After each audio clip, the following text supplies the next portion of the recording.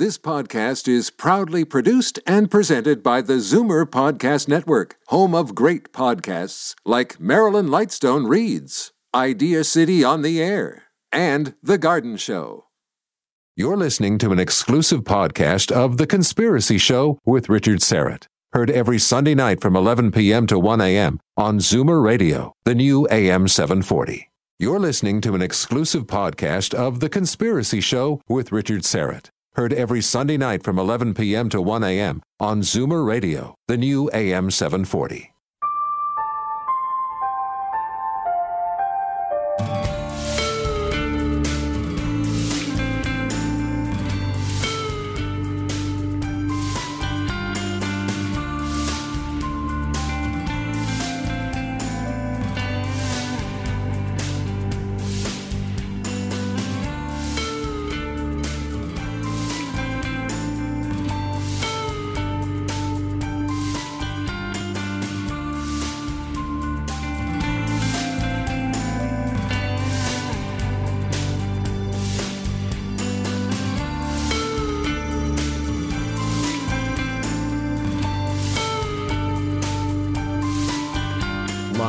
From Toronto, Canada, The Conspiracy Show with Richard Syrett from Zoomer Radio, AM 740. And away we go. Welcome to the Audio Imaginarium. Come on in, hang your cloak on a peg, grab a stool, and come warm yourself by the fire. There are stories to be told, and you are among friends. First, of course, we must acknowledge this horrific shooting in Orlando at the Pulse nightclub. The worst mass shooting in American history, left at least 50 dead and 50 more seriously injured. So needless to say, everyone here on The Conspiracy Show, extending our deepest sympathies, our prayers to all of the victims, their families and friends. The shooter, it would appear, had pledged his allegiance to ISIS. So once again, radical Islamic terrorism comes to the United States. Next week, former FBI agent John Guandalo will be here, just in time, I suppose, to discuss, among other things, radical Islamic terrorism and the missing 28 pages from the 9/11 report and how the contents of those missing 28 pages might go a long way to keeping us safe. Victor Viggiani, the executive director of Zealand News Network, is here in studio. And historian Richard Dolan, the author of UFOs in the National Security State, Volumes 1 and 2, standing by. Of course, we have the Alien Cosmic Expo coming up in Brantford on June 24th, 25th, and 26th. And I'll be moderating the disclosure hearing on Saturday morning of the 25th. We'll give you more details on that as the hour progresses. On one side, we will have noted UFO researchers and disclosure advocates, including the aforementioned Mr. Dolan, the Honorable Paul Hellyer, Stephen Bassett, Stanton Friedman, Grant Cameron, Travis Walton, and Nick Pope, who manned the UFO desk for the British Defense Department. They'll be presenting their best evidence before a panel of skeptical mainstream media journalists. This is going to be very interesting and very important. So go to aliencosmicexpo.com, aliencosmicexpo.com for more information. Albert Vinzel is here running our HOA, our Hangout on Air, and incidentally, if you'd like to stream us live on YouTube, just go to my Twitter feed, at Richard Syrett, S-Y-R-E-T-T, Richard Syrett, at Richard Syrett. Go to the top or near the top of the feed, and you'll find the tweet containing an HOA link. Big capital letters, HOA. Just click on it, and you are in, and you are streaming a radio program on YouTube. How cool is that? Intern Jonathan Franz is here tonight. It's crowded in here. It's like Operation Petticoat. We've got like 6 people in the studio here. And Ian Robertson, incidentally, our technical producer, is off. I think he's gigging around, I'm not sure where he's gigging, but he's taken his rockabilly band on the road. And so he's away, but in his stead, the fabulous, the young and talented Jamie is on the other side of the glass, and she is flying this ship. All right, let's get right to it. There's much to discuss. Victor Viggiani's research and analysis of anomalous aerial phenomena spans over 30 years. His experience involves UFO sightings, report investigation, counseling work with individuals reporting anomalous experiences, presentations, and journalism in the field of ETI disclosure issues. His extensive UFO research has been completed throughout the southwestern United States in locations such as Groom Lake, Nevada, Corona, Roswell, and the Very Large Array Telescope in Socorro. White Sands, Los Alamos, on and on it goes. His published work includes Area 51, a Desert Journey Alien Abduction Symposium in Boston, Mass., and a review of alien abduction dialogue between Dr. John Mack and Bud Hopkins. Victor Viggiani, welcome very much to... let me punch you in here. Victor, welcome to the Conspiracy Show. How are you? Great to be here. Did I really do all that stuff? No, I padded it. You've confabulated. No, it's great to be with you, Rich. Thank you very much. My pleasure. All right. Richard Dolan is among the world's leading researchers and historians of the UFO subject. He's the author of 2 volumes of history, as I mentioned, UFOs and the National Security State, Volumes 1 and 2, as well as an analysis of the future, AD, After Disclosure, when the government finally reveals the truth about alien contact. He's appeared on many television specials for the History Channel, Sci-Fi, BBC, and elsewhere. Since 2012, Richard has hosted the Richard Dolan Show, airing on KGRA Radio every Saturday evening from 8 to 11 p.m. Eastern. In his books, articles, and many interviews, Richard has analyzed the destruction of our political liberties as a result of the UFO cover-up, the possible nature of the non-humans themselves, what their presence means for our civilization, why he believes the cover-up will end within our lifetime, and what is likely to happen after that. Richard has also completed another groundbreaking work, UFOs for the 21st Century Mind. Richard Dolan, welcome to the Conspiracy Show once again. How are you? Hi, Richard. It's a pleasure to be here. Always happy to be with you, and I want to give a greeting to my very good friend and colleague, Victor Viggiani. Hi, Richard. Good to talk to you again. It's a pleasure.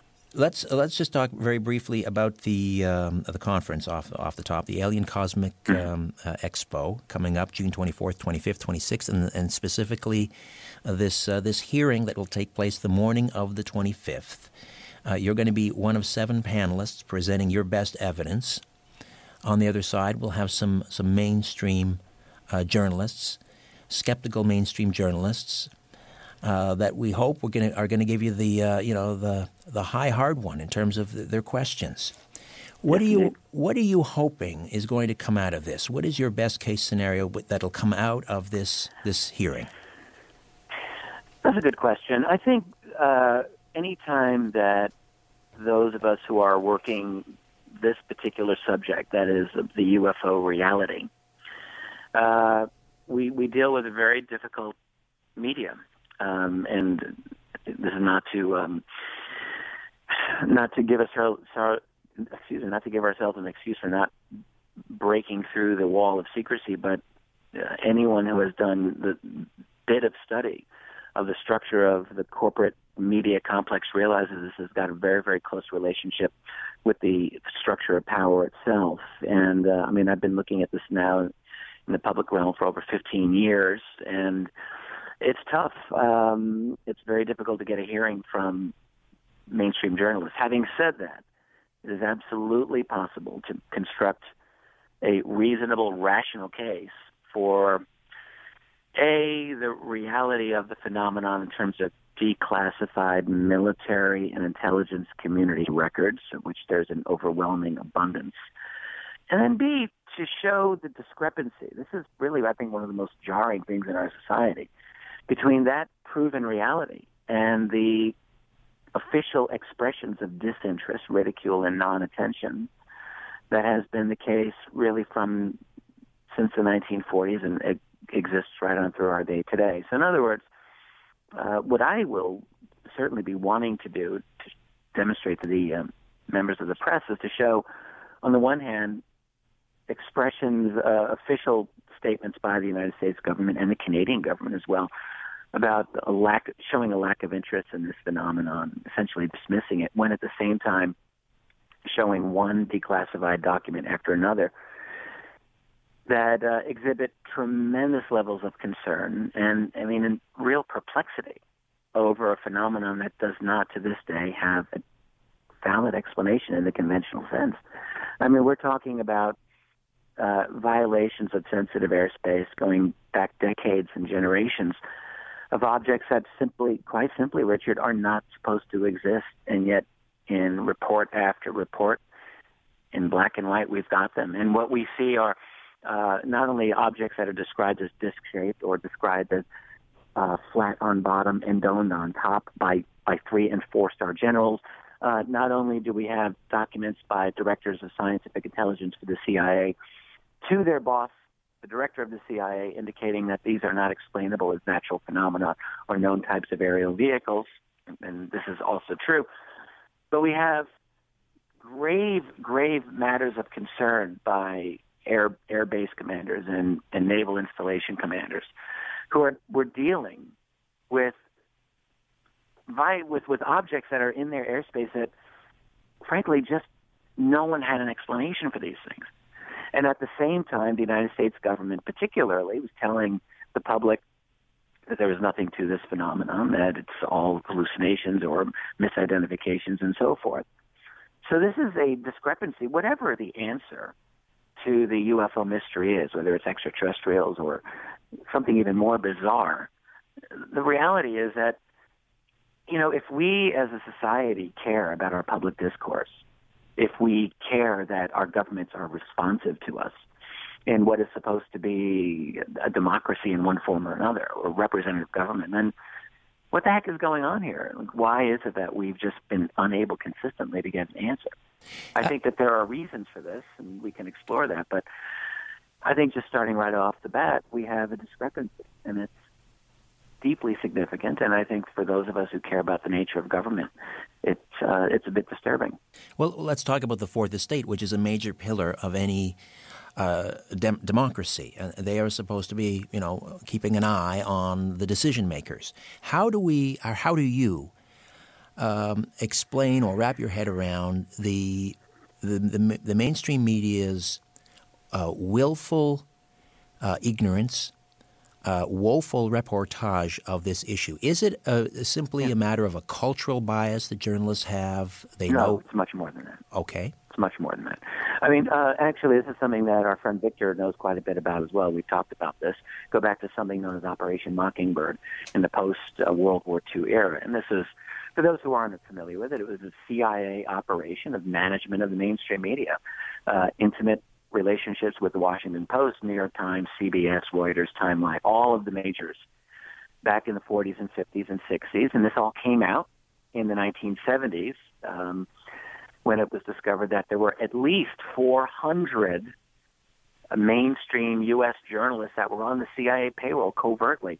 Ask yourself, really, what you could do if you had 400 journalists covertly working for you. Could you influence editorial spin? Sure you could. Could you kill stories that were not amenable to your interests? Could you even plant fake stories? All of this happened through Mockingbird. Now, when that was exposed in the late 70s, the CIA, in a very lawyerly fashion, said, well, we don't do that type of relationship, paid relationship with journalists. They're very careful with how they worded that. But what we have now in the 21st century is a situation so vastly beyond anything dreamed of in the Mockingbird years. So you've got not simply CIA, but military intelligence that has intimate relationships with journalists. All right, Richard, I got to take a time out here. Academic community. All right, hold on. We'll come back. Richard Dolan is with us. UFOs for the 21st Century Mind, as well as AD After Disclosure, and of course his major 2 epic volumes, UFOs in the National Security State. Victor Viggiani, Zealand News Communications, with us as well. Back with more of The Conspiracy Show. Stay with us. Poking holes in the darkness. The Conspiracy Show with Richard Syrett from Zoomer Radio. To see the light, call Richard now at 416-360-0740 or toll free at 1-866-740-4740.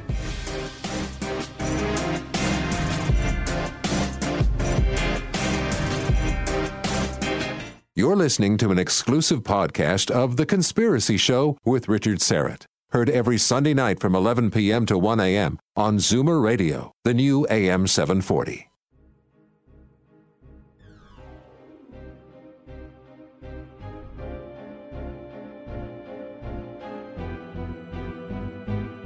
Different views make great conversation. This is The Conspiracy Show with Richard Syrett on Zoomer Radio. To speak with Richard live, call 416-360-0740 or toll free at 1-866-740-4740. Welcome back. Just a reminder, Season 4 of my television program, The Conspiracy Show, Season 4 debuts across Canada on Vision TV Monday, June the 27th. Write this down now. Monday, June the 27th, 9 p.m. Eastern. All right, that's Season 4, The Conspiracy Show, across Canada, Vision TV, June 27th. That's a Monday, and it'll air every Monday until August the 1st, and that's at 9 p.m. Eastern. All right, we are back with Richard Dolan, and we, of course, have this big Alien Cosmic Expo coming up in Brantford, Ontario, the 24th, 25th, 26th of this month. Richard will be presenting his best evidence before a panel of journalists, along with six other panelists, including Stanton Friedman, the Honorable Paul Hellyer, Nick Pope, Travis Walton, Grant Cameron, and Stephen Bassett. Victor Viggiani is in studio from Zealand News Network. Let me throw it over to Victor. Just before the break, Richard, you were talking about the capacity of the mainstream media to do what it's supposed to do. One of the things that I'm attempting to do with this inquiry, this first national inquiry on UFOs, is really point out, with your help and the help of the other speakers, the devastating crisis of credibility that exists in the press to actually tell the truth and to lie to us or be part of the lie and the process of lies the government is engaged in with this. Now, when I say government, I don't mean those poor people sitting in Parliament and in Congress, and they know little about this, but I'm talking about the backroom boys and how the whole system is geared towards a lying mentality, just non-truth. So can you picture in your mind the jaw-dropping information that you're going to be giving these journalists? And I'm sitting there right now, even imagining in my mind, listening to you say what you say about all the files you talked about, in general, seeing these things. Can you imagine the look on their faces as saying, "No, this cannot be true"? Well, you know what I'm saying? About some serious cognitive dissonance that does exist.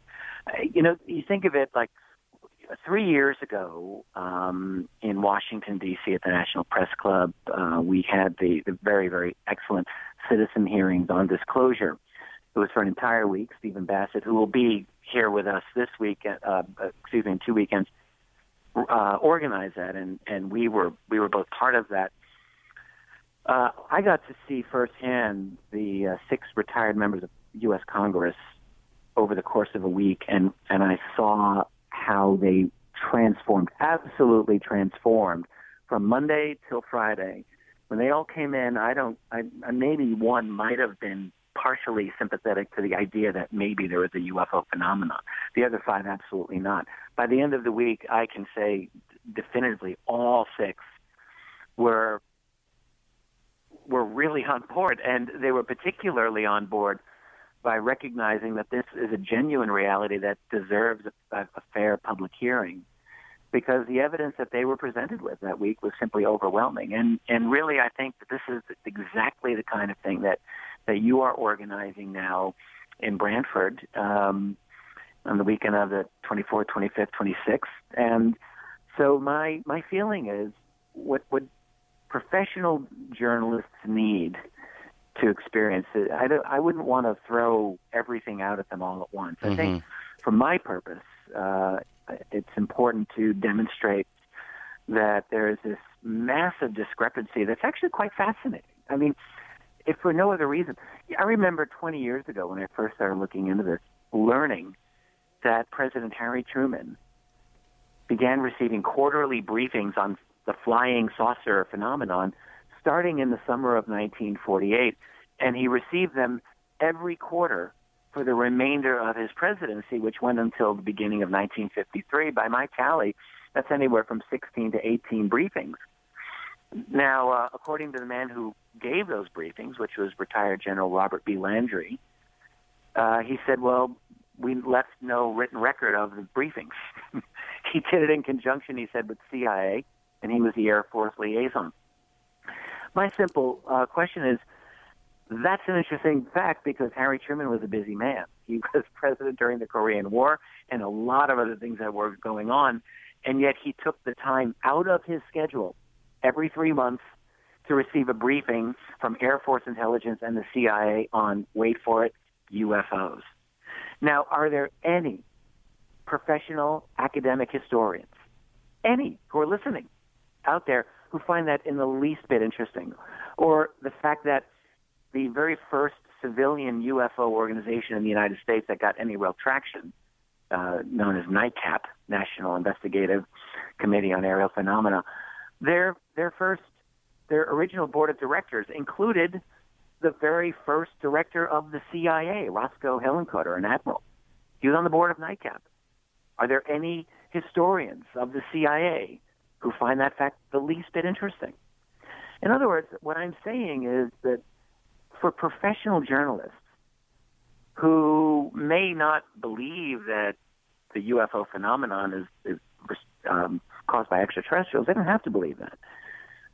Are they at least curious enough to ask, what is the story behind these official documents that show grave interest? What is the story behind Harry Truman's briefings on flying saucers that went for 4.5 years? What is the story of why the first director of the CIA was a board member of NICAP, and in fact, why that man went before Congress in 1960 and said that there is this shroud of secrecy over the matter of flying saucers, which he did. I mean, these are just, if nothing else, they're just fascinating. And unless someone has just drained all of the curiosity out of their blood, I don't really see why someone wouldn't want to know about this. But when I was working on my doctoral dissertation in Cold War studies 22 years ago, I stumbled into this subject. And it was this jarring sense of what I called back then a schizophrenic culture, you know, where there's official truth and then there's this unofficial truth.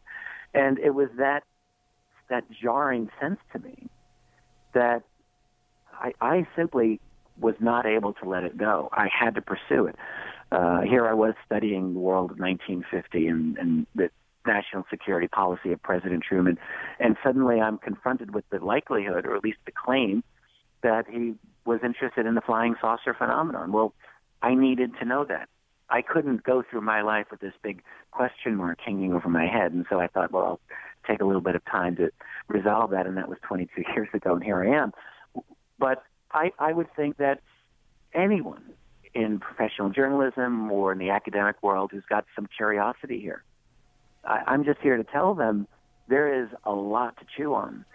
And, you know, the problem, I guess I would say the challenge, is that this is a genuine mystery. This really is a mystery. This is a phenomenon that is elusive. And it's quite possible that we are dealing with something that engages us at the limits of our own perceptual abilities at times. I mean, we're intelligent creatures, but maybe we have our limits too. It's quite possible, at least I've speculated, that we are dealing with something that we really never may truly fully grasp in all of its enormity, but that doesn't mean we shouldn't be trying. Well, I suspect there's something going on here. It's real and it's important. When they hear your presentation, the journalists on the other side will be catching a few flies, as the old saying goes, with their mouths wide open. What are you going to give them to chew on? Let's talk about your presentation, UFO incursions, for example, into nuclear bases. Well, this is something that has a long history. You know, we have documents that I prefer to go off of declassified, absolutely, you know, unarguable documents. I just feel like that's, in this type of a context, the safest way to go. So there are some of the key documents. They're not all nuclear. One that is very well known to UFO researchers, which still, sadly, is not well known enough to the rest of the world, is the famous Twining memo from 1947 by Air Force General Nathan Twining, who later became a 4-star general chief of staff of the U.S. Air Force. This was a very powerful man who in answering a query from another general in 1947, stated point blank that this phenomenon of flying saucers was real, not visionary or fictitious. This other general had wanted to know, is this flying saucer thing anything that I need to deal with? And Twining was saying, yes, this is a real thing, and then described in remarkable detail the qualities of these objects as reported by military observers, including extreme rates of climb and maneuverability, action which must be considered evasive when sighted, metallic or light reflecting surface, absence of trail, circular or elliptical in shape, flat on bottom and domed on top. I asked, what is that in 1947, flat on bottom and domed on top? There are a number of other of these documents. One of the more interesting ones is an FBI memo from 1949, which describes a series of absolutely awe-inspiring violations of airspace that the FBI was monitoring over U.S. military installations. I mean, objects going, in one case, up to 27,000 miles per hour. This is in one of the memos. Another one traveling at an estimated speed of almost 3,000 miles per hour. These are absolutely beyond anything that was contemplated at the time. Over places like Los Alamos, where the United States, of course, one of the key places developed the atomic bomb. Over places like Oak Ridge Nuclear Facility in the state of Tennessee. Over places like the Hanford Nuclear Plant in the state of Washington. My goodness, there was a document from 1950 dealing with the Hanford plant, which stated, this is a classified memo at the time, no one knew about it at the time. It said, objects round in form have been sighted over the Hanford plant. Air Force jets attempted interception with negative results. Fighter battalion squadrons have been alerted. The FBI has been alerted. Air Force intelligence has been alerted. Investigation is ongoing. This is the kind of thing that we're talking about. And it just continues and on and on and on. So I think what journalists need to understand is that while the United States government in particular was telling the world that all of this flying saucer nonsense was simply the case of mistaken identity, in reality, the classified world was dealing with a serious problem. And by the way, they were asking all the logical questions that you and I and listeners would ask, which was, did the Russians come up with something in their classified world? Did they invent flying saucers? This was asked actively. Another question that was asked is this something that we came up with in our clandestine military development program? And the fact is that as far as we can tell,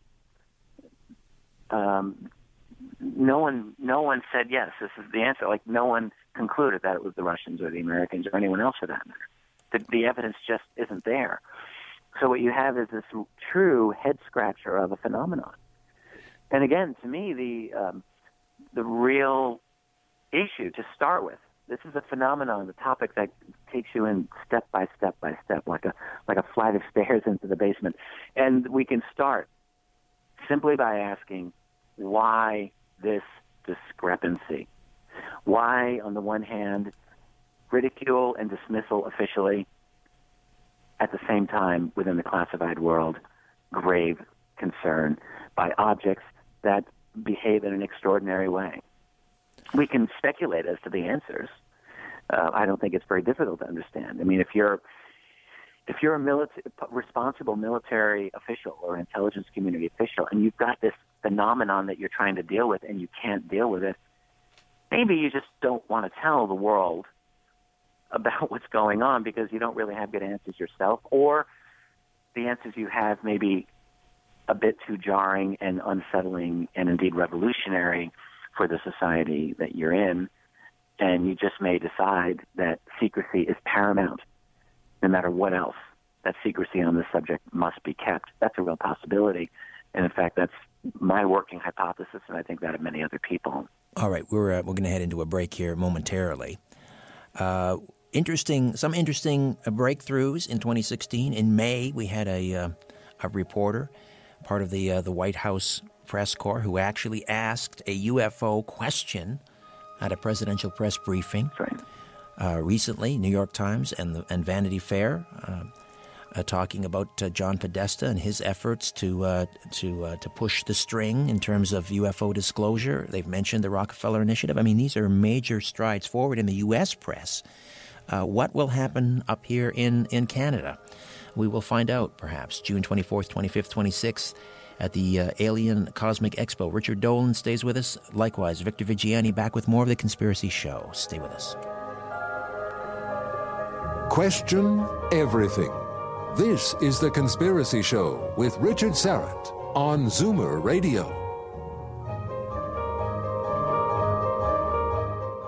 You're listening to an exclusive podcast of The Conspiracy Show with Richard Syrett. Heard every Sunday night from 11 p.m. to 1 a.m. on Zoomer Radio, the new AM 740.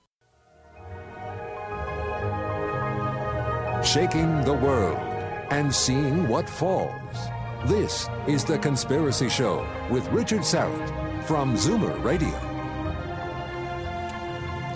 Richard Dolan is with us, among the world's leading researchers and historians of the UFO subject, and his website is richarddolanpress.com, richarddolanpress.com. Victor Viggiani from Zealand News Network is here. Victor, how do we find your dispatches? Well, you can go to any one of my two websites, Zealand Communications, just Google Zealand Communications, or you can actually Google Zealand Blogspot. That's where we have all of the press releases, so you can find all the information out there. Richard, I want to go back to something we started on earlier about the press, and it sort of ties in with the whole issue of where the nuclear visitations over Maelstrom and et cetera go. With that kind of really damaging information. I remember watching the Boston Globe, the movie Spotlight, about how the Boston Globe came forward about the abuses of the Catholic Church, the priests and so on, and how it really didn't catch on to begin with because the story really wasn't that big. It really didn't amount to much. But then eventually it landed up being, one of the biggest stories the Boston Globe and the United States has ever dealt with. When we get to the point where a newspaper, any given newspaper, be it the New York Times, the Toronto Star, whatever, do you think or do you see or feel that the same kind of angst that all the publishers went through in order to decide to go forward with this issue, let's call it the nuclear issue or that's the UFO issue in general, do you see any possibility of a major media outlet actually the publisher sitting down in a room, 3 o'clock in the morning, say, "What the heck are we going to do with this news? Should we bust it open, or should we just, toe the line and keep quiet?" How do you see that? That's a really good question, Victor. I think we'll have a good chance of doing this if. Now I'm speaking as a historian, so my tendency is to look at cases in the past, but I think it's very important that we as researchers stay up to date on current sightings that are actually very difficult and inexplicable. The fact is that they go on all the time. The two primary websites that collect contemporary UFO reports collect roughly 15,000 raw sightings per year in the U.S. and Canada alone. That's the National UFO Reporting Center and the MUFON website, and combined they're between 10 and 15 every year, closer to 15. Of those 15, there are always a relatively small handful of absolutely spectacular cases. So I think it's important for us as researchers to keep this current and to emphasize to reporters and journalists that this is not something in the distant past. That's one thing. The other thing is that we as a society, I have noticed this. I think just below the surface of this culture that is still one of generally dismissal, at least in the mainstream, that there is a growing recognition that this subject is indeed quite serious, and witness the transformation even in the last 10 years from U.S. presidential candidate Dennis Kucinich, who in 2008 was really ridiculed out of the presidential race, partly because he was a UFO witness, despite the fact that he was a witness with two other people who vouched for him And it was a heck of a good sighting in the early 1980s of a black triangle. But that didn't save him. He was out. And now the New York Times did really what I can only describe as a puff piece on Hillary Clinton and UFOs just a month or so ago, in which they really didn't take her to task at all. Hillary Clinton had been on the Jimmy Kimmel show, just as Bill had and just as Barack Obama had, and Jimmy Kimmel asked each of those three individuals about UFOs. And Hillary, her campaign manager, of course, is John Podesta, who everyone knows is very interested in UFOs. Hillary not only stated that she would be interested, she really gave kind of a lame answer, to be honest with you. She would look into UFOs at Area 51, whatever even that means these days. But one significant thing she did was to correct his terminology and say, well, you don't call them UFOs, we call them UAP, unexplained aerial phenomena. And when she did that, what she was essentially saying to the world is, I know about this subject, I take it seriously enough to know some of the arcane nomenclature. That was significant. And, in the aftermath of that, the New York Times handled her with that subject very much with kid gloves. I think primarily because the main American media has decided that they want Hillary to be president. They didn't want to embarrass her. But the fact is that they handled the subject very delicately and without ridicule, which you would expect. So there's a definite shift that is occurring, and it is because of 20 years of the web. It is because of 20 years of social media and people being able freely to exchange their opinions outside of a corporate media-dominated context. And because of that, it's becoming harder and harder to deny the fact that this is a subject that's got some cultural traction.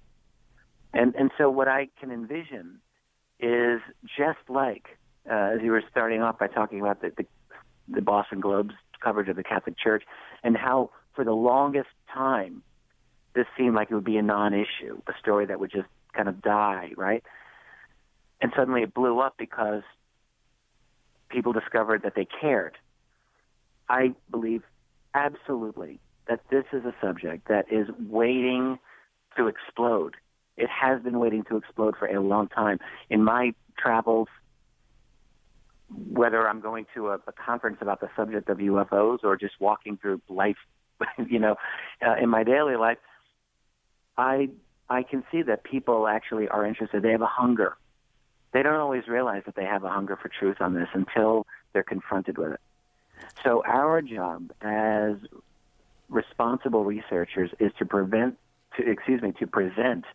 this evidence in as powerful a way as we can to the public to initiate that discourse. That's really been my life's work for the past 2 decades, is to present this phenomenon in the most responsible way, to engage a skeptical but, let's say, intelligent public that wants to know, what is the evidence? Well, the fact is that there's a tremendous amount of it, and it demands an explanation in one way or another. All right, and you will do that on the morning of June 25th at the Alien Cosmic Expo, Brantford, Ontario, when you will face off against a panel of mainstream journalists. When we come back, we will continue this discussion. Richard Dolan, UFO historian, Victor Viggiani, Executive Director, Zealand News Network. Stay with us. The truth will set you free, but first, it will really tick you off. You're listening to The Conspiracy Show with Richard Syrett from Zoomer Radio. You're listening to an exclusive podcast of The Conspiracy Show with Richard Syrett. Heard every Sunday night from 11 p.m. to 1 a.m. on Zoomer Radio, the new AM 740. Don't be afraid of the dark. The Conspiracy Show with Richard Syrett from Zoomer Radio. To talk to Richard, call 416-360-0740 or toll free 1-866-740-4740. Richard Dolan stays with us. Victor Viggiani in studio from Zealand News Network, and we are, of course, talking about the upcoming Alien Cosmic Expo in Brantford, June 24th, 25th, 26th. And Richard, earlier in the hour, you were discussing the sort of the evolution of the nature of the secrecy. You talked about Mockingbird and how Carl Bernstein sort of hinted at that, or not? He didn't hint at it. He blew the whistle on that in the Rolling Stone magazine back in 1978. But since, now 40 years later, where are we? How do they manage to keep a lid on this now in terms of controlling the mainstream media? It's actually more insidious now, honestly, than it was back in the 1970s. I hate to say it. There are some very, very excellent media analysts who are worth listening to in the West. I'm a big fan of a fellow named Robert McChesney, for instance, always worth listening to. And there's many, many others who have really taken the time to analyze the structure of Western media, and particularly its relationship to, the institution of power, whether it's Wall Street, financial power, or national security, intelligence community power. And all of these are kind of an intertwined phenomenon, unfortunately. So what we have in the, just to give you one example, because information does seep out in various venues. And one was a story about the United States Pentagon spending $4 billion a year to manage its social image, which includes, among other things, the paying of internet trolls, which they call sock puppets. So, all of those nice little articles that you read online, and there's all the comments below, and you see some that are really, truly obnoxious, and you wonder, I wonder if they're legitimate. Well, a lot of them are literally the creations of paid Pentagon employees whose job is to insert their opinions below these articles and to persuade and to cajole and so forth. We're very lucky due to the revelations of people like Edward Snowden, who, in his efforts to get the truth out, demonstrated how the U.S. intelligence community uses propaganda at all levels, and British intelligence as well, including with, intimate relationships with the mainstream media. A lot of it's out in the open, though. There's almost a revolving door between the world of media, the world of Pentagon, the world of academia, the world of industry. They really all walk within the same circles. And so it's almost like the creation of this culture, an elite culture, in which we don't really have watchdog media so much as many have said, as a lapdog media. And I think that this is really not an inaccurate characterization. Now, I don't want to condemn the journalists who are going to be attending our event. I think, in fact, I want to welcome them and congratulate them, and maybe just challenge them to have a little bit of bravery, to take a look at a subject that once one scratches the surface, and I can say this from personal experience, when I dove into the UFO phenomenon over 20 years ago, I too thought, oh goodness, I don't really want anyone to know that I'm studying this. Here I was working on Harry Truman's Cold War strategy, and now I'm looking at UFOs. What I discovered is that within the world of government, within the world of the military, and within the world of the intelligence community, I was actually, years ago, I was astonished to find people of brilliant intellectual levels and attainment, some, I would say, near genius levels, who were very well plugged in indeed, who would quietly come up to me and say, yes, this type of research is very important and this is a serious subject. I will never, for the rest of my life, forget the conversations that I had with the recently deceased astronaut, Apollo 14 astronaut Edgar Mitchell, the sixth man to walk on the moon. Edgar Mitchell and I spoke. He told me on one occasion explicitly about his high-level meetings in which he had confirmed to him the existence of deep secret programs where alien technology and bodies were being studied. Edgar Mitchell said this to me, and he said it publicly a couple of times as well. So this is not the same as having proof, but this is a very prominent individual indeed. And I think, again, the media would be obligated to ask, why would Apollo 14 astronaut Edgar Mitchell make such a claim? Why would, other prominent generals and military officials over the years make similar claims? They actually go back through the years. I have a large collection of these quotes from high-level military and intelligence community officials. It just keeps going and going. That being said, Rich, you talk to someone like Edgar, and I've spoken to him twice about the same issue in terms of how he was told. You take a look at a high-profile person like that, and someone like the Hillencutters from way back when, and even someone like Paul Hellyer now. There is this sort of national perspective on how we think this embargo of the truth or cover-up goes on, and how it's orchestrated. But there's also the international component of how other countries are choked. The big interest of mine. Yeah, I mean, how does that happen? I mean, Mr. Putin, I think, knows about this. What would he think of? He said, "Well, let's just blow the whistle." Right. Well, I would say this. So there's roughly almost 200 separate sovereign nations on planet Earth, but of course we have to recognize that nearly none of them have true sovereignty. Most of those nations are under direct U.S. domination. Really quite overtly. So particularly when you look at military relationships, intelligence community relationships, when you look at the fact that the NSA monitors literally almost every single phone call from every national leader, and we know this for sure. There are exactly two significant nations that are outside the U.S. orbit, and that is Russia and China. There's Iran, there's a smaller nation, there's Syria, and there's North Korea. But really of major powerful nations, we're talking Russia and China. So all the other nations we can really dismiss in the sense that they are never, ever, ever going to act independently outside of what the U.S. wants. It is never going to happen. We could discuss this at length. The fact is that they are varying levels of what we can say vassal states or cooperative. Some of the more powerful nations like Britain have a closer relationship, but most of these nations have and Canada as well, but most have a much more subservient role directly to the U.S. interests. They're just not going to step out of line. Now, Russia's different and China's different. Russia, it is conceivable because they clearly have had a long history of their own UFO encounters. They've had their own history of UFO crashes and apparent retrieval.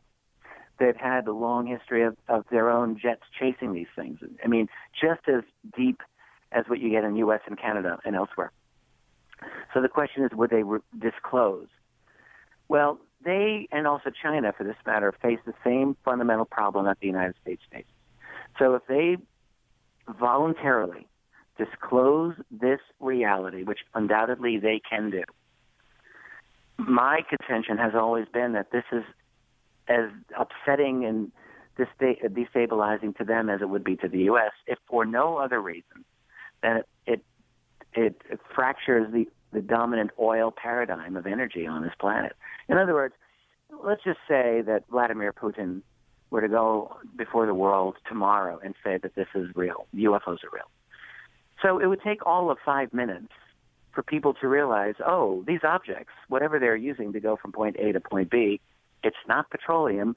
We can assume it's something better than fossil fuels. Whatever that answer is, whether it's the fabled, 0-point energy, or is it something like clean nuclear fusion, or whatever, it doesn't even matter. The key is that it will be out open on the table, that once we start looking into this, we realize that this is a real phenomenon. There's a source of energy that is beyond petroleum. So implicit in a post-disclosure world is a post-petroleum civilization, and that is probably one of the top 2 or 3 most radical revolutionary changes that would come about as a result of disclosure. It's a massive shift in the international structure of power, and I can't think that even that Russia and China would take it lightly certainly the United States would not take it lightly, which bases its entire economy on what is known as the petrodollar system.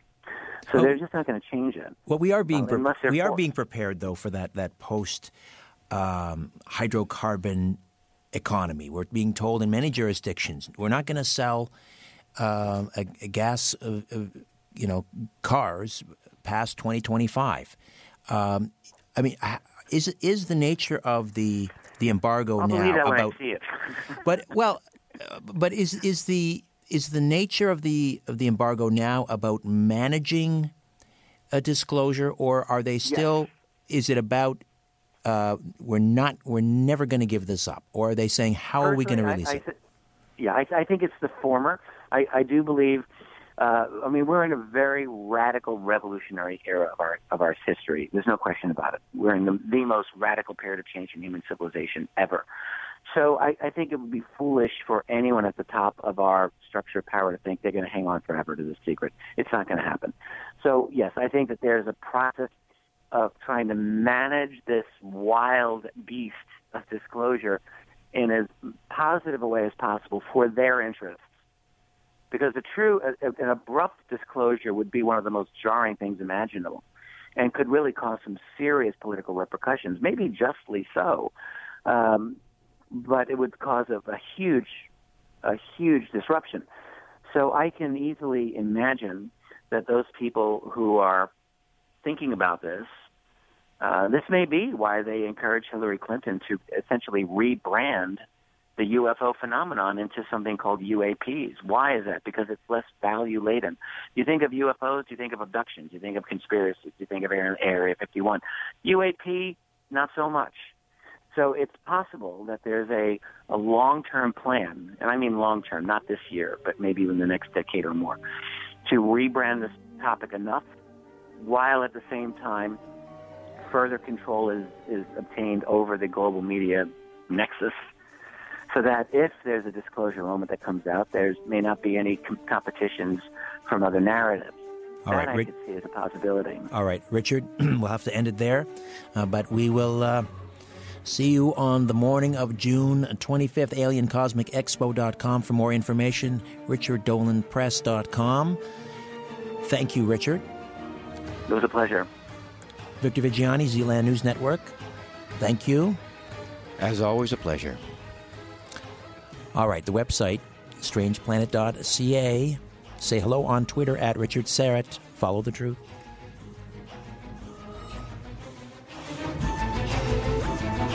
The truth will set you free, but first, it will really tick you off. You're listening to The Conspiracy Show with Richard Serrett from Zoomer Radio.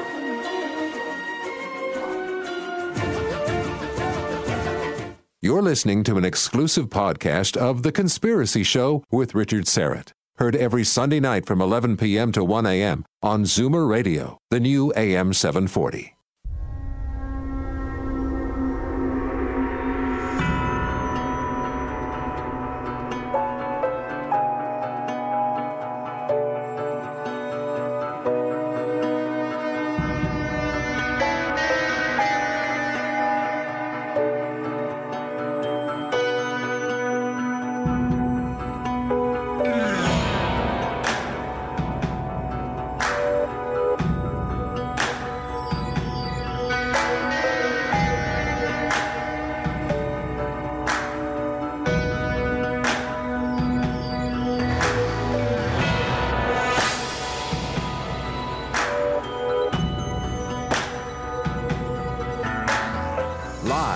From Toronto, Canada, Earth, The Conspiracy Show with Richard Serrett on Zoomer Radio.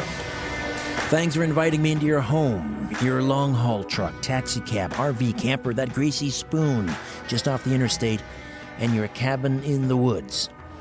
A special welcome to all of you listening in on our flagship station, Zoomer Radio, right here in the Liberty Village neighborhood of Toronto. 50,000 watts of peace and love. Hello to all of you listening in on the Zoomer Radio app and the Conspiracy Show app, both free downloads, by the way. Those listening to the Conspiracy Show on the podcast, Stitcher Radio, TuneIn.com, iTunes, TalkZone.com. Those of you, of course, catching the live stream on YouTube through our HOA, and, of course, all of you listening in on one of our affiliate stations. Wherever and however you're listening, welcome and thanks for your fine company. Our fine paranormal investigator, Rosemary Ellen Guiley, will join us at the bottom of the hour for our monthly Paranormal News Roundup, and we'll talk about a number of stories, including Alice Cooper, rock star Alice Cooper, and his plans to launch a hunt for a werewolf in Hull, England, and the possibility of a time traveler captured on video back in 1995 during a Mike Tyson fight, plus some gruesome murders in a doll cemetery. That's all up and coming with Rosemary Ellen Guiley at the bottom of the hour. Victor Viggiani, the executive director of Zealand News Network, and Don Emilio Zeno, broadcaster and field investigator with the Mutual UFO Network in Quebec, both standing by to discuss.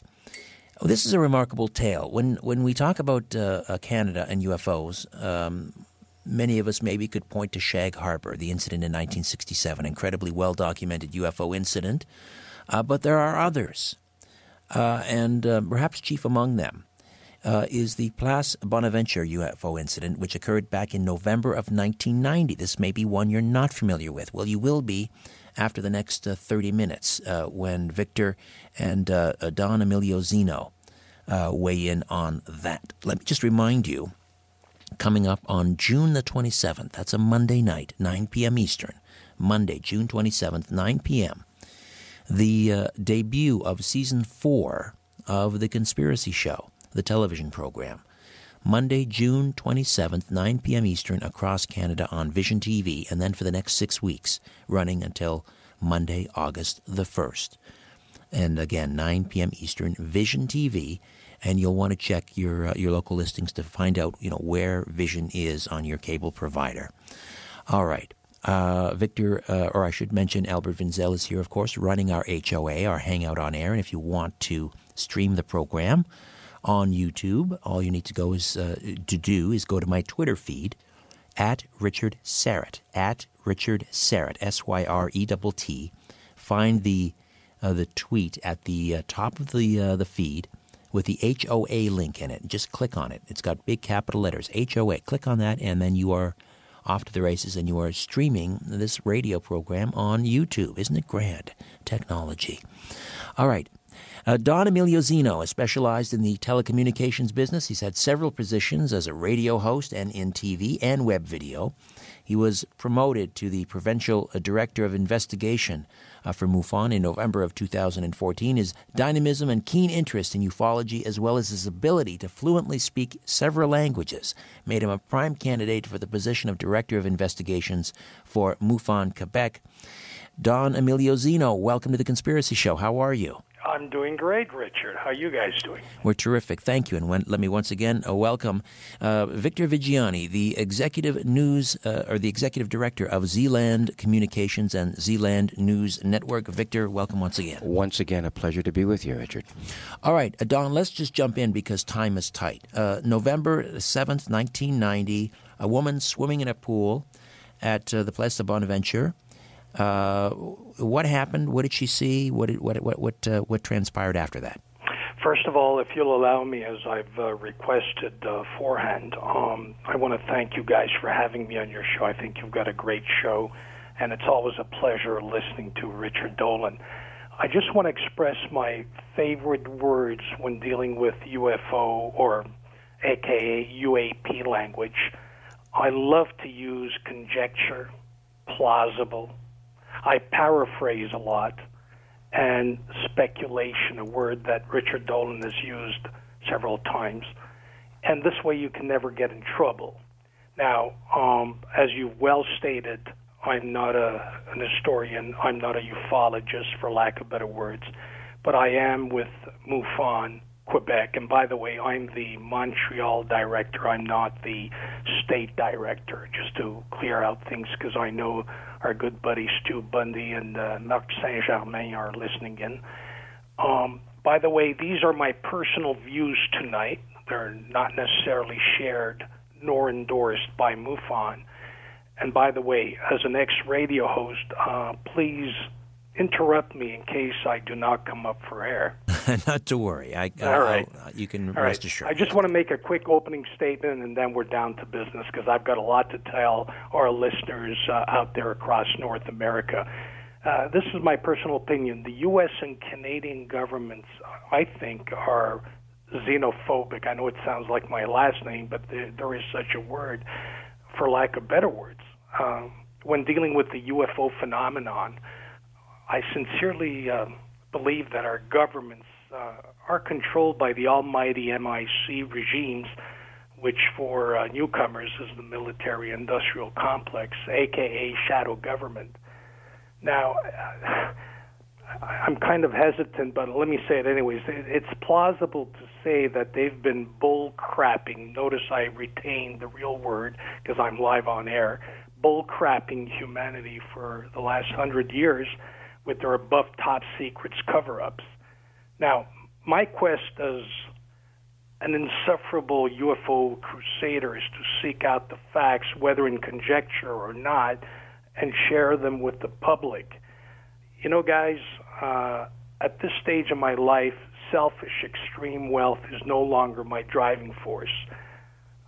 Like millions of believers out there, I'm going to try and contribute my services as a UFO investigator or reporter of some kind for the purpose of encouraging the more enlightened generation not to participate in what I call misguided secret agenda of the MIC, which is money, power, destruction of all those who interfere with their devilish agenda. Okay. No, you're going to accuse me of watching too many X-Files, which I do, by the way. No worries, but let's just jump right in because time is tight. Let's tell us, for those not familiar, give us a brief chronology of November 7th, 1990. Right.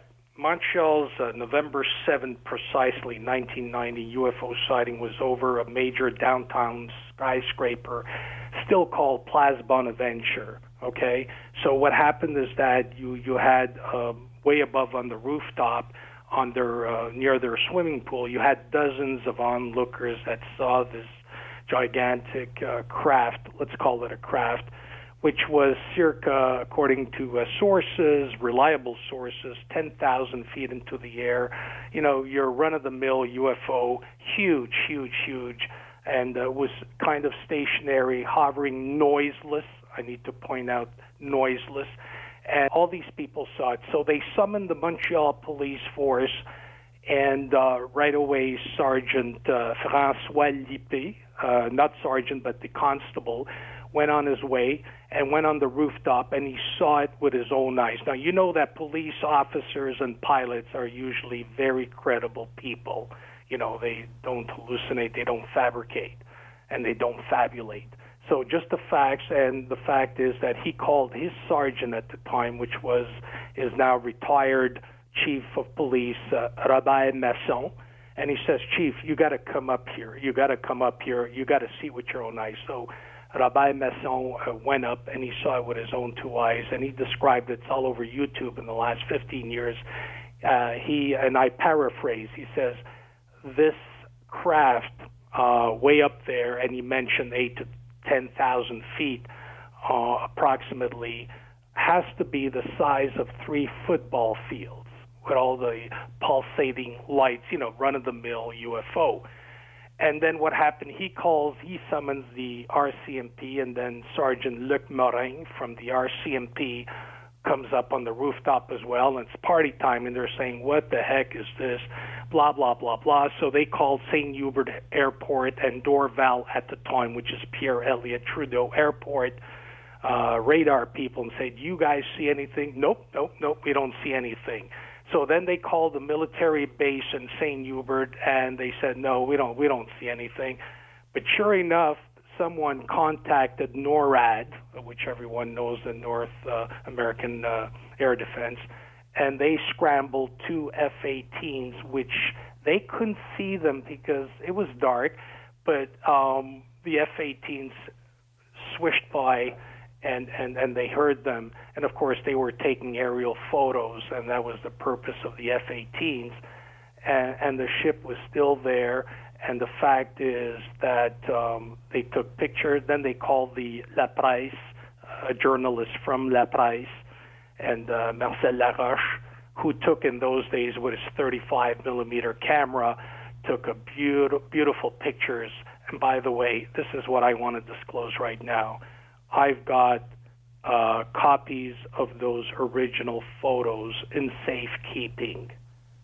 And by the way, the police reports that were made by the RCMP and the Montreal Police Force, of which I've got certified photocopies, were allegedly confiscated by NORAD the following day. But guess what? There's copies lying all over the place in safekeeping. All right, Don, listen, we're going to take a timeout. We'll come back and discuss further. Place Bonaventure UFO incident, November 7th, 1990. Victor Viggiani in studio, Zealand News Network, and the aforementioned Don Emilio Zeno from Quebec MUFON. Back with more in a moment. Stay with us. When in doubt, blame the government. You're listening to The Conspiracy Show with Richard Serrett from Zoomer Radio.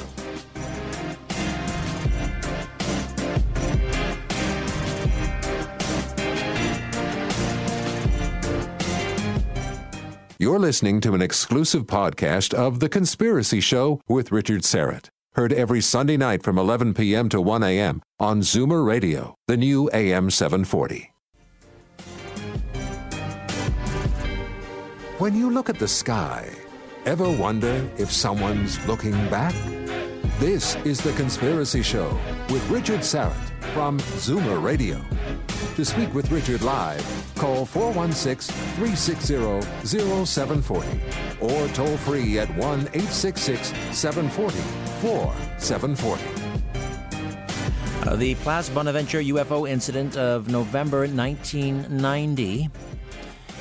That is our subject. On the line from Montreal is Don Emilio Zeno, and in studio, Victor Viggiani from Zealand News Network.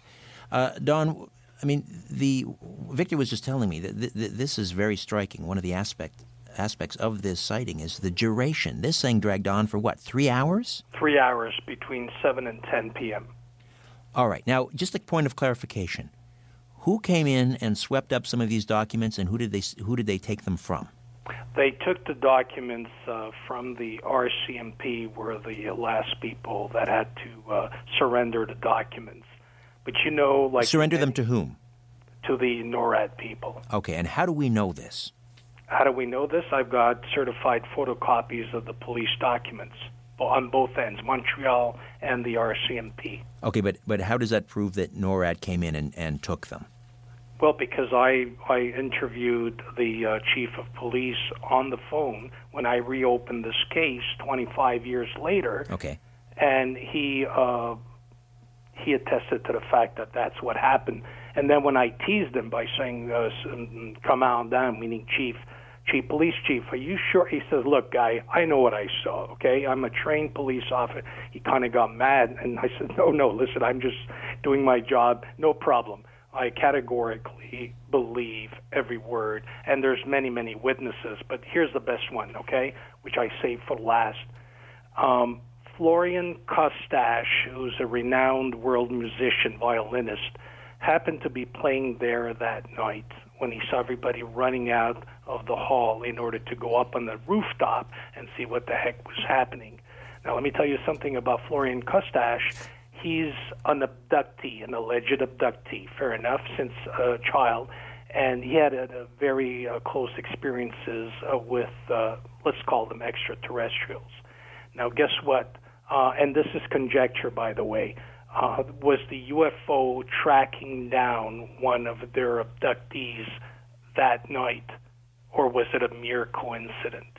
And this is something that I've got the whole report on Florian Costache, which I have not entered on the CMS for MUFON yet until I completely investigate the ins and outs, but this is factual, all right? So, and all these people that saw the alleged UFO, alleged because I wasn't there, but I'm basing myself on all these reports. police officers, and so on and so forth. So why did NORAD scramble? I mean, let's face it, guys. If this thing were a blimp of some kind, you think NORAD would scramble two F-18s at, $50,000 an hour operating cost in order to chase a blimp? No. This thing was huge, and then it just took off, and so on and so forth. And the rest is history. And by the way, the photos that I'll be bringing over at the Alien exhibition in 2 weeks were verified by Dr. Richard Haynes. And I paraphrase what he said, is that the evidence for the existence of a highly unusual, hovering, silent, large object is indisputable. Has anybody, Don, correlated the fact that, we saw... I saw pictures of what you saw on one of the YouTube demonstrations. There was a power failure, apparently, that happened at the same time. Did anyone correlate that in the media afterwards in terms of this thing perhaps causing the power failure? Well, power failure all over Montreal? Well, my understanding on one of the reports, Hydro-Quebec did report a power failure during that 3-hour period. Honestly, I wasn't aware that the chief of police, Masson, did order the Twin Towers to shut their lights to make sure that it wasn't a reflection of any kind coming from the building pointing upwards. The report did state that whatever the object was flashing its lights downwards. Mm-hmm.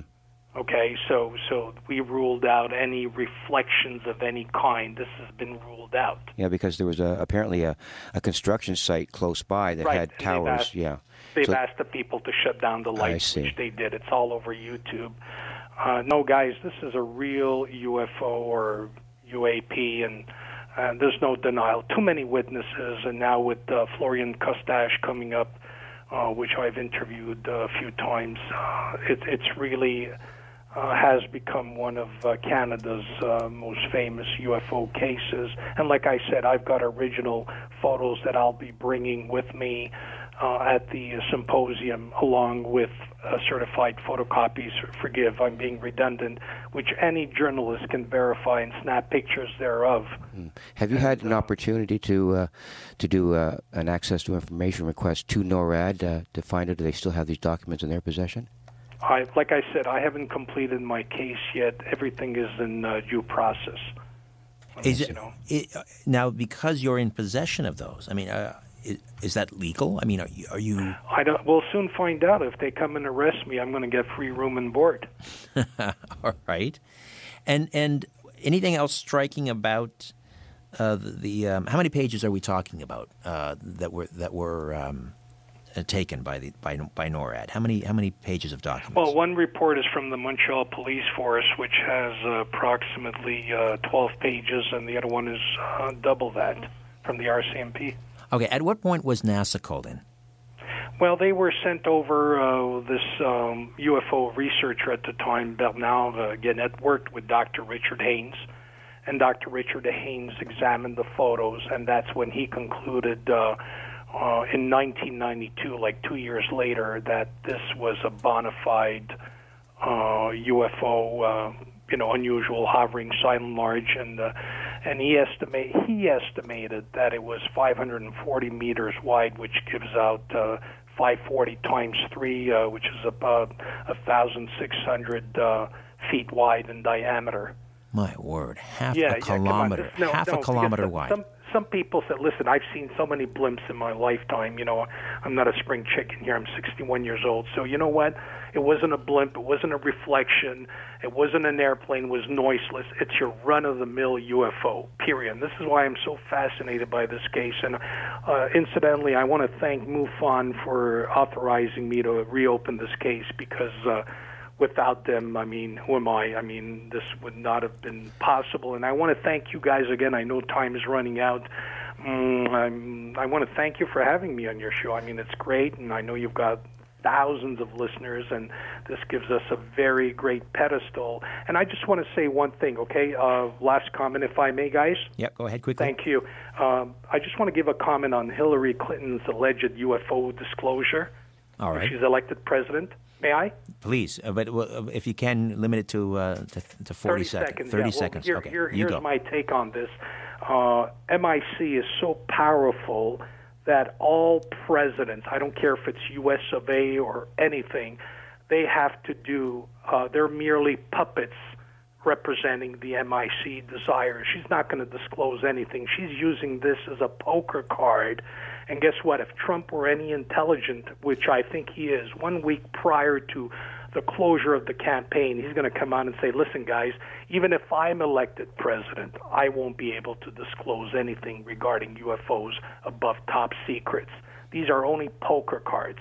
And for crying out loud, we're at a day and age where these politicians need to stop crapping over citizens that work so hard for their money. I mean, now, if somebody's listening to me and they want to put me in jail, like I said, that's free room and board. I'm looking for free room. All right, let me throw it over to Victor here. He's got another question. No, I just want to find out from you what you expect your investigation, going back to this incident, Don, where do you expect this investigation to go? What do you want from it?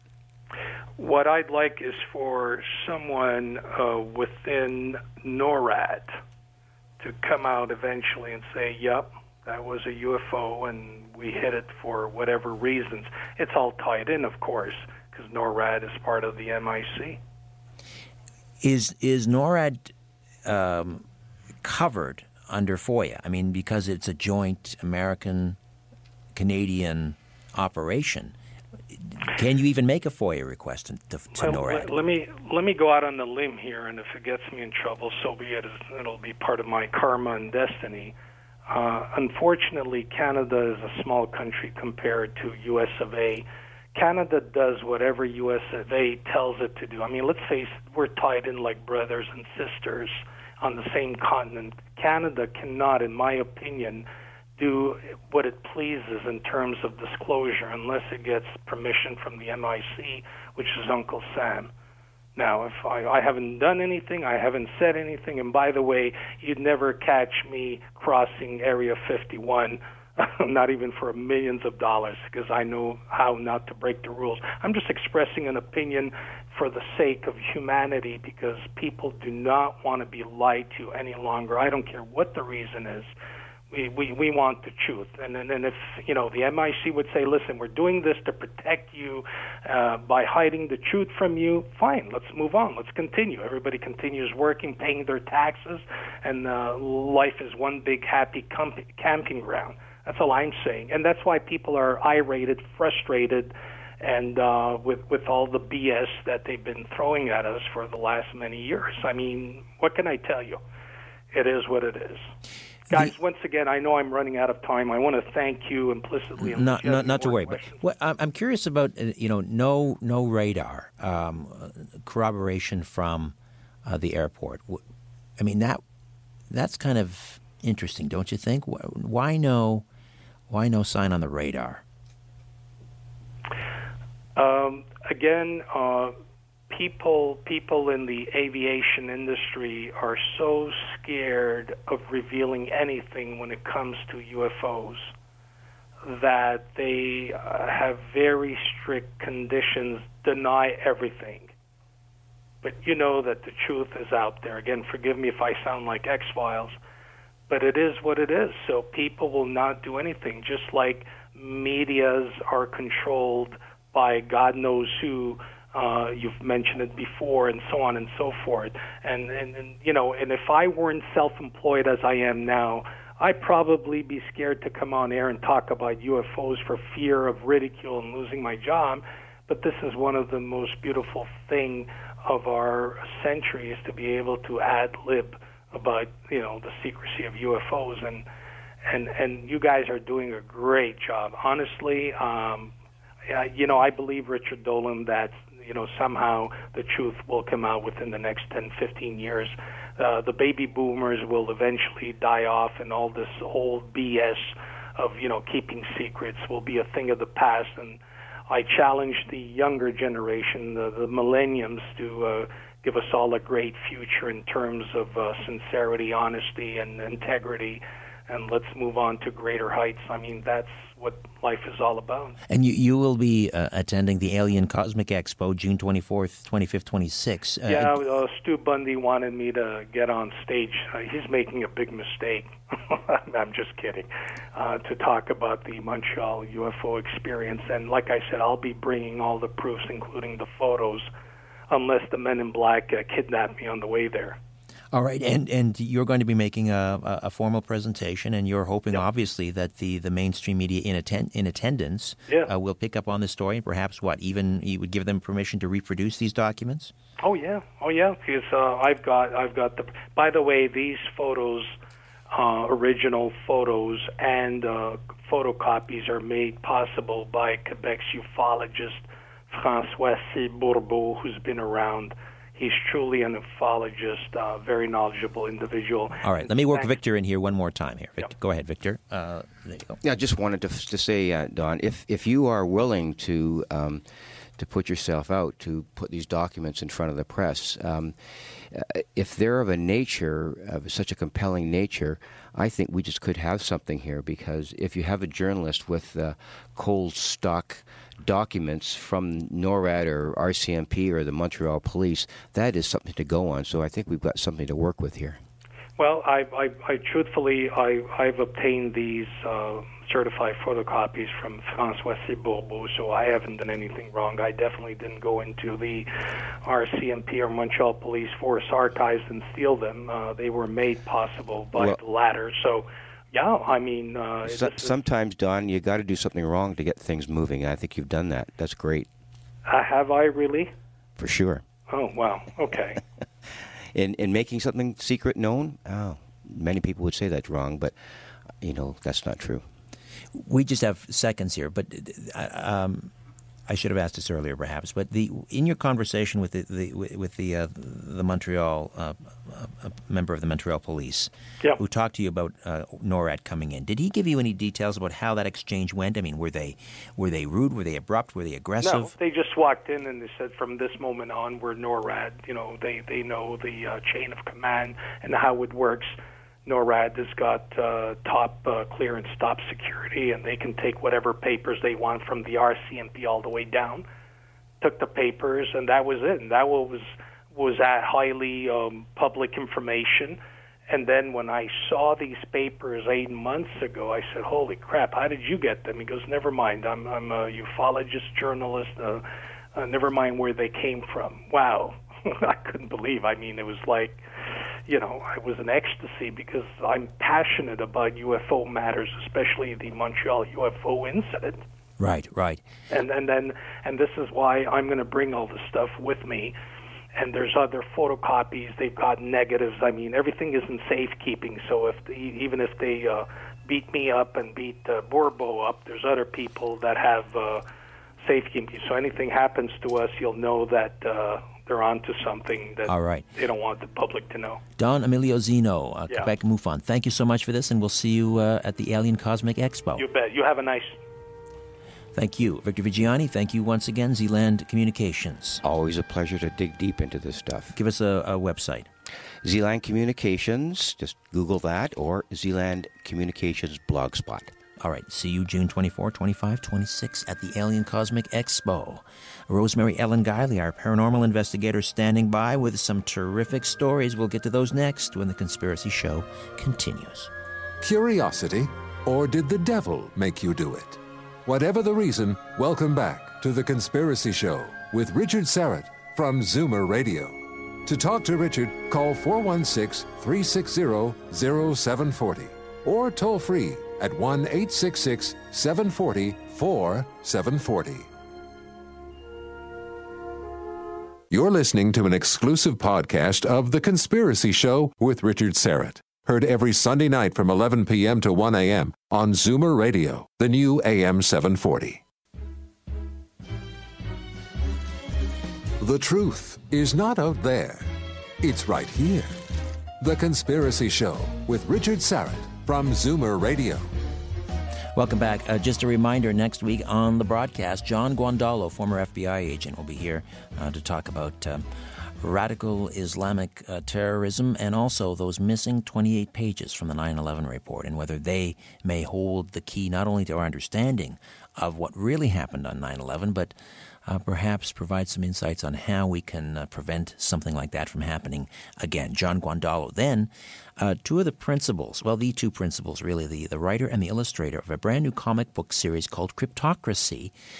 These are two gentlemen very well known in the comic book world, and they've sort of launched out on their own with this new series. And the very first issue features yours truly. Not a huge role in the comic book, but I am featured on one of the pages, and we'll tell you all about Cryptocracy next week on the program. Now, just a programming note, and thank you for Albert for reminding me this. Last week, when we had Leo Wanta on the program, along with his editor and producer, Lon Gibby, they mentioned a piece of audio tape, a telephone recording that they have, which is really revealing. It is allegedly, I believe, a former U.S.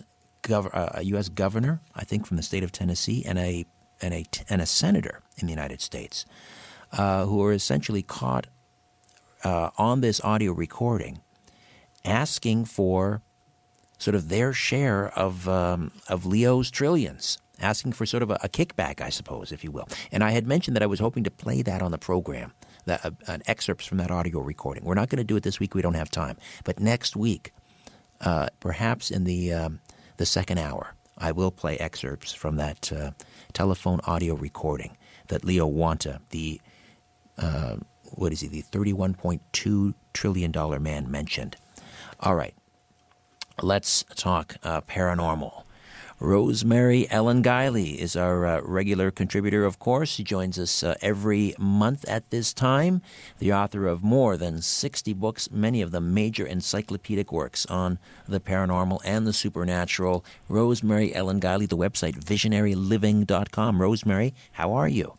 Well, good evening, Richard. I've just gotten back from a wonderful weekend in Baltimore. I was a speaker at Fort Fest again this year.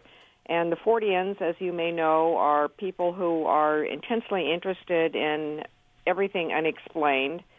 And I've been part of that organization for quite a long time. So it was really a stimulating event. All right. I want to talk to you about this doll cemetery and some gruesome murders that have taken place in the doll cemetery. The interesting thing is we're not really sure where this doll cemetery is. Well, I'll tell you, Richard, this story has a lot of problems. And first of all, there's no location for this doll cemetery. It made the rounds on the Internet, and there's British spelling in the story, and so people speculate that it might be in England, but it's definitely outside the U.S. But this story has all the hallmarks of either a hoax or urban legend. And one of them is the lack of a specific location. Supposedly there's this creepy doll cemetery. Nobody knows how it started, but discarded dolls have started being dumped there, and it became like a burial ground for all kinds of dolls. Well, dolls are creepy to a lot of people, so there's that instant creep factor right there that something supernatural could be going on. And then the story goes on to relate how some girls, 3 girls, are rather gruesomely murdered. They go missing, and they're found there in the cemetery, and it seems to be tied to an old caretaker. No names, no dates, nothing that can really be tracked down by records and facts. And so it's a great story, but I really think it falls into the category of an urban legend. It does sound reminiscent of the Island of the Dolls, which is in, I can't pronounce the name of the town, but it's in Mexico.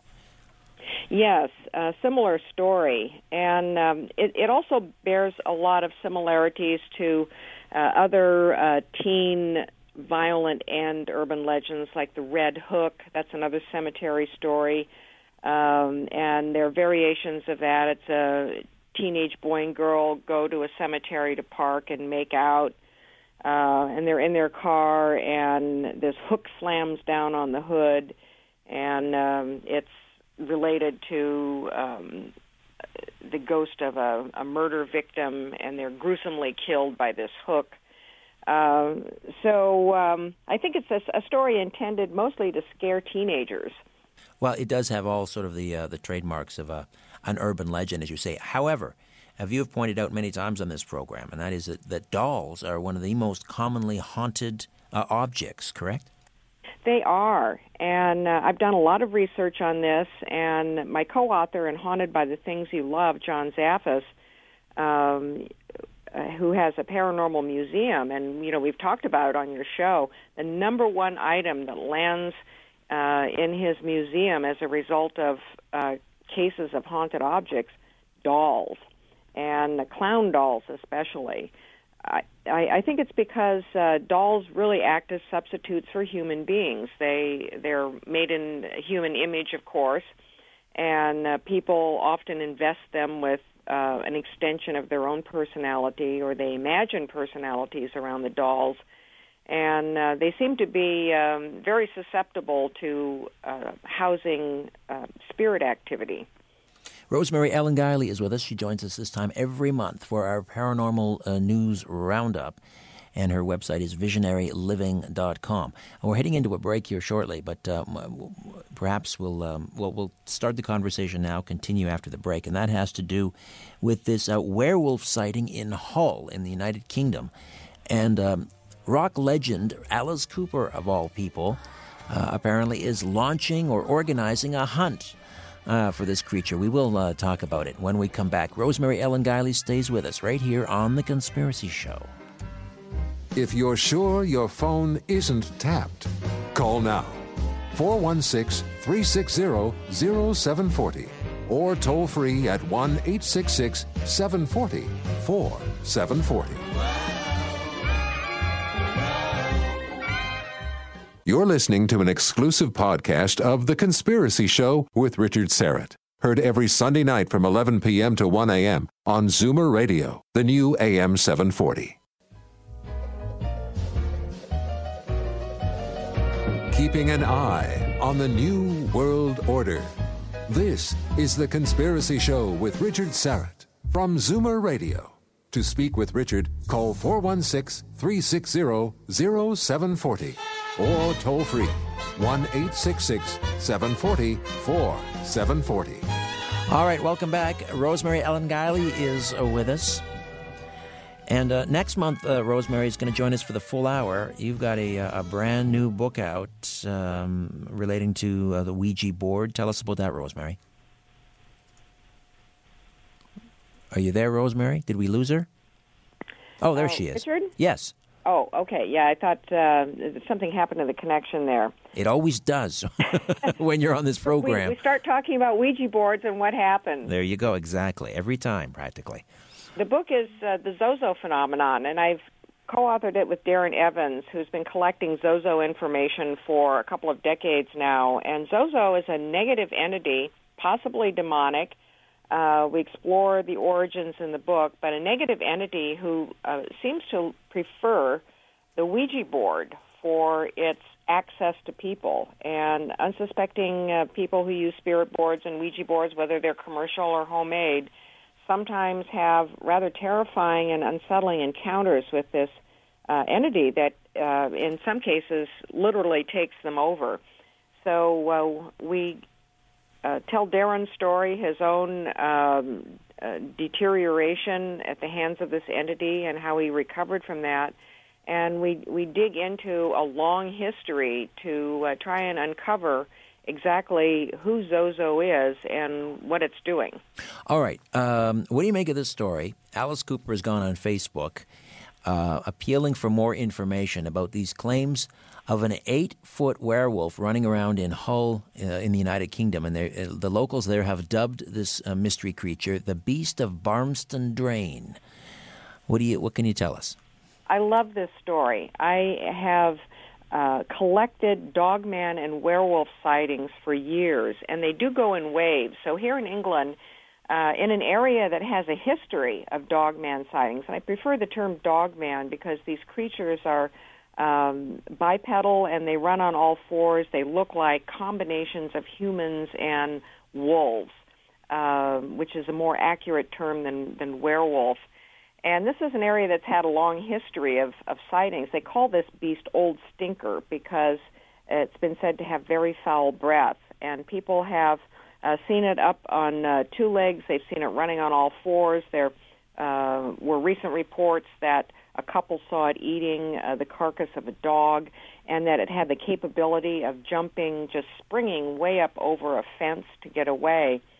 It has a lot of similarities to the Beast of Bray Road, which has been seen in primarily Wisconsin and Michigan for a long time. And I've also researched sightings of a similar creature in upstate New York. And the strange thing about these cases is that they do go in waves.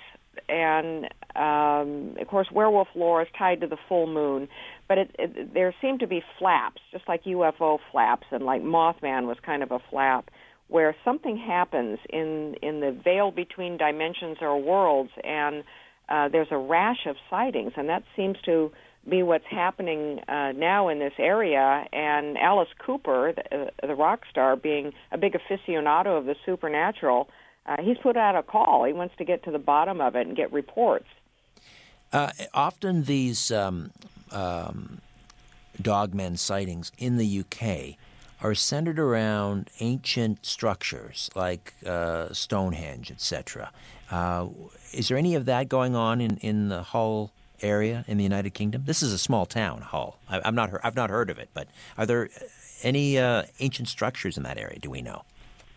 I'm not really sure because I'm not that familiar with Hull itself. I've never been to Hull. I have read about Old Stinker in the past, and as an aside, the folks in Hull are a little upset because they're trying to be the city of culture currently in Britain, and werewolf sightings just don't do for something like that. No. But it is a good point you bring up about the ancient structures because people have speculated, and dowsers in particular, that these structures are built on highly energized land, that there's something about the configuration of the land that's a very unusual energy. And they are often these portal areas where people have all kinds of otherworldly and interdimensional experiences. They might see mysterious lights in the sky or ground lights, orbs, ghosts, apparitions, mysterious creatures. And so a lot of these things all go hand in hand in an area. And the fact that Hull has had a history of this, which extends back, in time, I would say that there's something going on there about the land that is a magnet for this kind of activity. What about the possibility that we're talking about a skinwalker here? It could be a British version of that. Skinwalkers technically are, in Native American lore, sorcerers who shapeshift into various animal-like forms, including dogmen.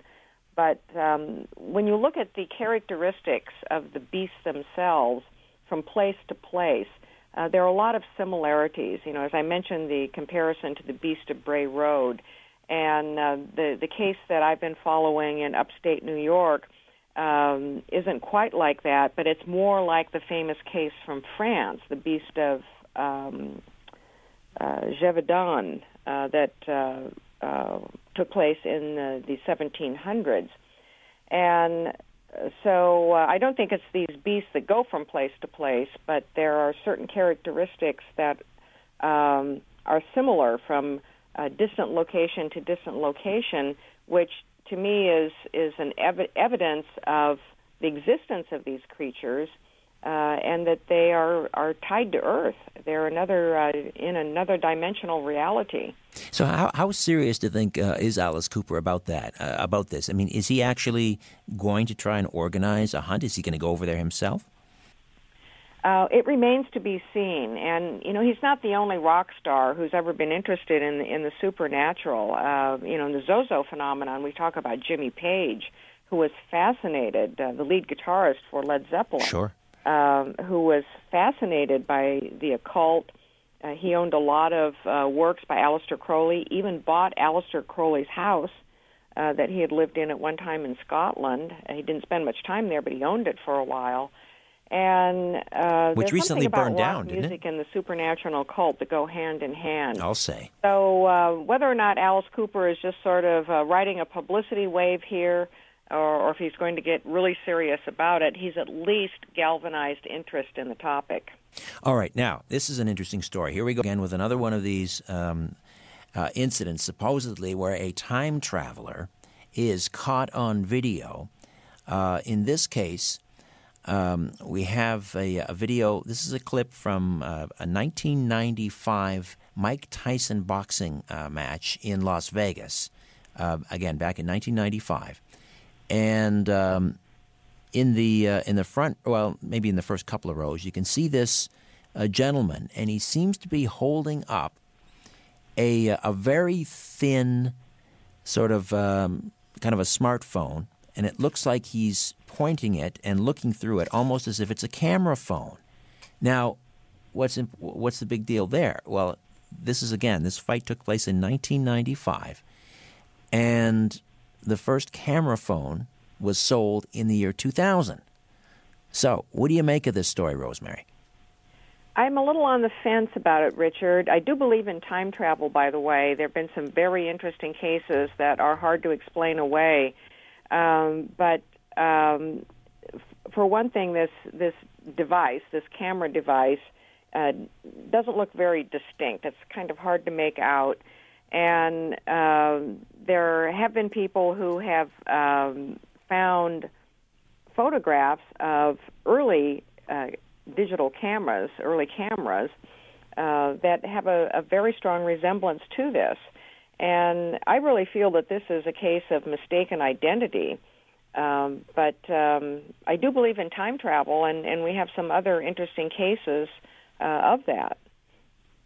I remember it was a Charlie Chaplin clip that came out a few years ago as well, and it looked to be like a woman walking in front of a movie theater. I believe it was a Charlie Chaplin film clip, and she's holding up something to her ear that looks remarkably like a cell phone. Do you remember that? I'm a little foggy on the details on that. Yeah. But, this came out maybe 6 years ago. Do you remember that, Albert? It was on YouTube, and this woman, I think she was walking in front of a movie theater, or she was walking in a park, and she was holding her hand up to her ear, and it looked like she was muttering something, and it looked for all the world, again, this was a clip from the 1920s, like she was talking into a cell phone, and not a big clunky cell phone, almost like a smartphone or one of those small flip phones. All right, I do remember that story now, and I thought that was very intriguing. I thought that was more unexplainable than this particular clip. To me, one of the most interesting cases still on record comes from 1992 in Baltimore, where I just was, where a man was arrested for vagrancy. He was wearing 19th century clothing. He gave his name, said where he was from, as Morris Winthrop, the Morris Winthrop case. He had other items related to the late 19th century on his person, and he was put in a hospital, like a mental hospital, for observation, and then suddenly vanished. He just literally disappeared right out of his room. And the doctor who had initially interviewed him was so intrigued by it, he did some research and discovered that there had been a man in New York City, where this man said he was from, in the late 19th century by that name, who mysteriously disappeared one day. So we have these intriguing cases, and the technology seems to be transported too. Here was a man who had a 19th century gun on him and clothing and other items that gets transported into the present. And so we have to think that items from the future, even our present, could be transported into the past.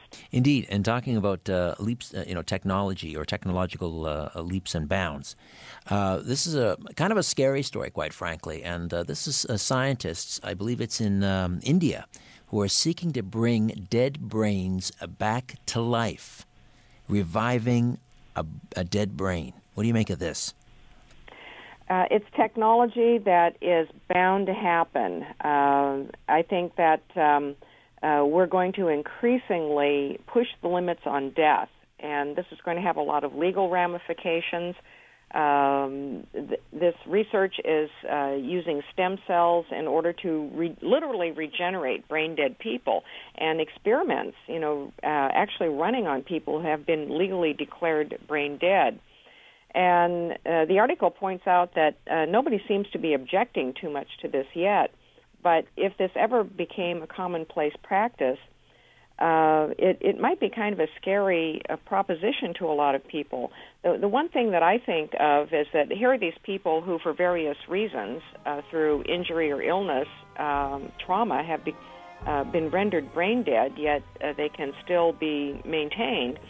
And what if their brain is resuscitated in some Frankensteinian manner from brain dead and to, like the article describes, well, we could get them into a coma, and then maybe we could get them into, some at least minimal stages of conscious awareness.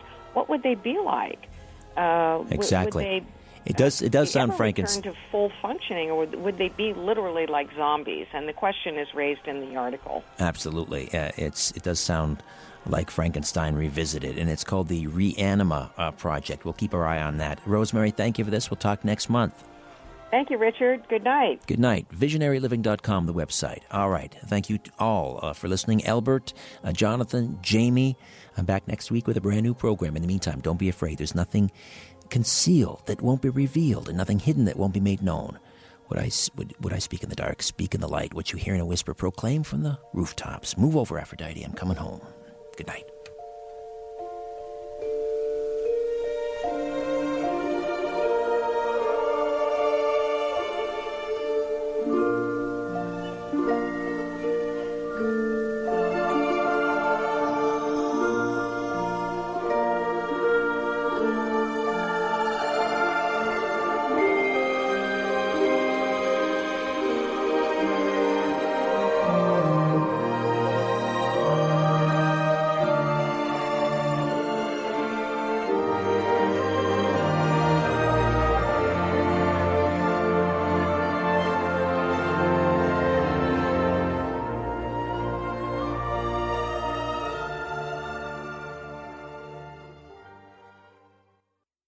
This podcast is proudly produced and presented by the Zoomer Podcast Network, home of great podcasts like Marilyn Lightstone Reads, Idea City on the Air, and The Garden Show.